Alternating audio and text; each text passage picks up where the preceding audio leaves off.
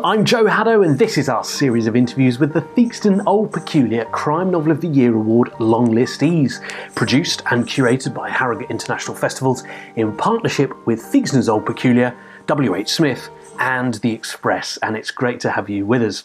Today I'm joined by an award-winning author of over 30 critically acclaimed novels. She's the creator of the popular detectives Vera Stanhope and Jimmy Perez, and has recently published the first book in a brand new series. Here to tell us more is Anne Cleeves. Hello, Anne. Hello, Joe. Lovely to see you. And you. And how are you in lockdown, and where are you in lockdown? I'm at home in Whitley Bay in the northeast in Vera Land, and I'm fine. I'm writing lots, which is lovely. That's good. And I love Vera Land. I think that could be a sort of, pet name for it up there, couldn't it, Vera Land? I think so, yeah. And we're here to talk about your latest novel, and congratulations for being longlisted for the award.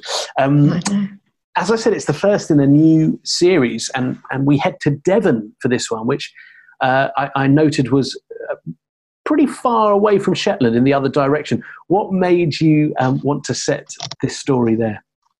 Well, I like places on the edge, but I grew up in North Devon. So I moved there when I was 11, and I was there till I left home for university. And it was a place of great happiness for me. I had a wonderful time there. I'd already decided that I wouldn't write any more Shetland novels, and I was looking for something else to write. And at just that time, my husband died very suddenly, and I ran away back to Devon, back to my place where I'd been so happy, and stayed with a really close school friend. And it was while I was with her that the idea came to me that I would set a book there. It's funny, isn't it, how we can be drawn back to places of our childhood, and I have very fond memories of where I grew up, and my parents are still there, and every time I go back I notice what's changed, and yet I also notice all the things that have never changed. That's right. No, it has changed a lot, because North Devon is quite trendy now, so kids go there for the surfing and lots of arty people have moved in. So I quite like that conflict between different communities, because there are still locals, but there are also people who've drifted in to work in the big hotels in the summer season and have just stayed because they've got nowhere better to go. So yeah. I like that idea of different kinds of people bumping into each other. Tell us about your new detective then, Matthew Venn. Matthew Venn grew up in a quite strict evangelical community, and as he hit his teenage years, decided that he couldn't believe what they believed in. He didn't have their certainties, and made that feeling public, and was cast out, as he would have been. He was unfellowshipped. And I think that he joined the police service as a way of recreating that sense of family and of duty and of honour, but he's still fairly buttoned up and a bit uptight. And it doesn't help that he's gay, because obviously that makes it even more difficult to find some sort of reconciliation with the community, with the family that he grew up in. And in The Long Haul, what situation do you put him in for the first in this new series? We start off with him at his father's funeral, but he doesn't feel that he can go in. So he's standing outside the chapel of rest at the crematorium, just watching. And that's when he gets the call about the murder, and a body has been found on the beach. So we're called Crow Point, which is quite wild and not really a place where tourists go. It's a bit off the beaten track. And he's following the links from that murder. As someone who's written series before, and two very successful series of books, which have also been adapted for the screen, of course, what does it feel like to start anew, to have a blank canvas almost? Have you learnt from the other two, or is it still as daunting as it was when you started? It's really nerve-wracking, because you really don't want to upset your readers, because I've got a real loyal people who love Shetland and who love Vera as much for the telly as for the books, I think. But then it's a bit like when you're a teenager, you take a new boyfriend home and you want your parents to really like him. So it's a little bit like that, I think. So which is why things like the Theakston's long list is a kind of validation that it's done all right. So yeah, absolutely. Very nice. Well, let's talk about that list because it's a really fabulous long list, and it's amazing. 17 other authors and books are on it, of course.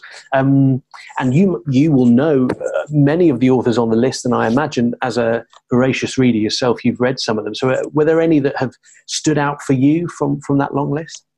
Well, I like books set in other places. I suppose crime in translation is my real reading passion, but I love Avia Mukherjee's books. I love that setting, that Calcutta. I managed to go back to I went to Calcutta for the first time this winter for the Calcutta Literature Festival and just loved Bengal. So his books I always get them as soon as they come out. And I suppose the other one that I'd like to mention is Will Dean's stuff. Because again, that sense of place, that strange community in the middle of Sweden, just fabulous, and a wonderful central character. Yeah. Love Tuva. Yeah. Yes, I know, brilliant.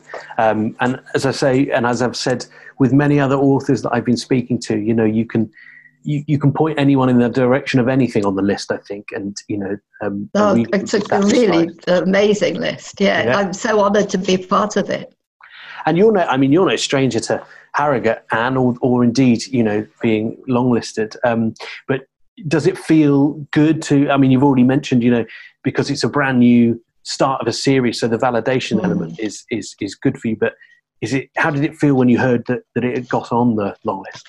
Oh, it's lovely because Harrogate is very special for me because I was the first reader in residence, so I've been there since the first year. So I've been knocking around for a long time. So it's lovely to be a part of it still, even though physically we're not going to be there this year. In a way, that makes it even more special that we're part of it. Yeah, I think so too. Actually, the knowledge of not being able to gather and to see everyone is very sad, but the prize is still going ahead, and it shows that people are still loving crime fiction and reading widely. So that's really great. Yeah, and crime readers and writers we're a very supportive bunch, I think. Yeah. And the number of things that are going on, people, the virtual noir at the bar I did the other week, and young writers, unpublished writers still reading, but getting people to listen to their work, I think is fabulous. Yeah, really fabulous. I just want to ask you about, the TV series that you've already alluded to, because Vera and Shetland were both adapted for the screen. And I just wondered, are there any plans yet, maybe it's too early to know, for The Long Haul to be adapted in any way? Well, it's been optioned by the same team that made Vera and Shetland. So, but yeah. Who knows? These are strange times. Both Vera and Shetland were just about to start filming when lockdown came. So we don't even know what's happening with them. So we don't know. Because, of course, the whole of the entertainment industry, or certainly film and TV, they've been put on hold, haven't they? There were crew on Shetland, so they were all ready to go. Oh, wow. And they got brought back to the mainland. Goodness. So it's option. That's a good stuff, but we don't know yet. We don't know what's happening. No. How involved have you been in the process of the adaptation? Do you sort of sit back and let others take it on? Very much. They know about making good television. I don't at all. And I think I have the joy of creation of writing the books, and I think the TV professionals should be given that freedom as well. Let them have a nice clear vision of what they want to do without me sticking my oar in all the way through. Because of that, we get on very well. Yes, I can imagine. Because I don't meddle. Yes, there's a good, strong relationship there. You mentioned that Shetland has stopped. You've stopped writing that series, but can readers be comforted that there will be more Vera books in the future? Oh, there will. The new Vera book is out in September, the beginning of September. It's called The Darkest Evening.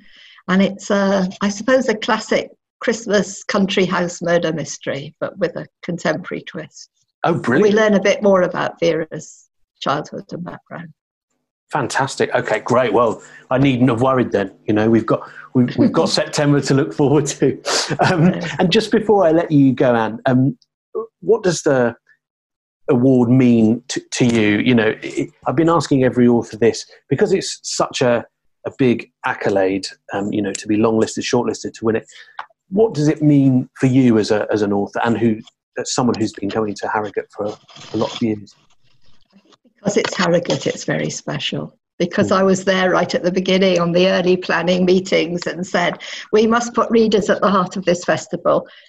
And now partly it's down to readers' votes. So it is a lovely feeling to be a part of it still. Well, that's exactly right, because anyone watching here and readers of crime fiction can vote for the shortlist. That's how it works, isn't it? That's right. If you go to HarrogateTheakstonCrimeAward.com, you can place your vote there. If you want to see the long call on that shortlist, which is out now, it's published by Pan Macmillan. And if you haven't read it yet, it's available, of course, to buy from WH Smith's if you want to treat yourself or a friend. And it's been really lovely to catch up with you again and to see you. I hope that the rest of the writing, which seems to be going pretty well so far, continues to go well for you. Thanks very much indeed. Thank you. Take care. Thank you.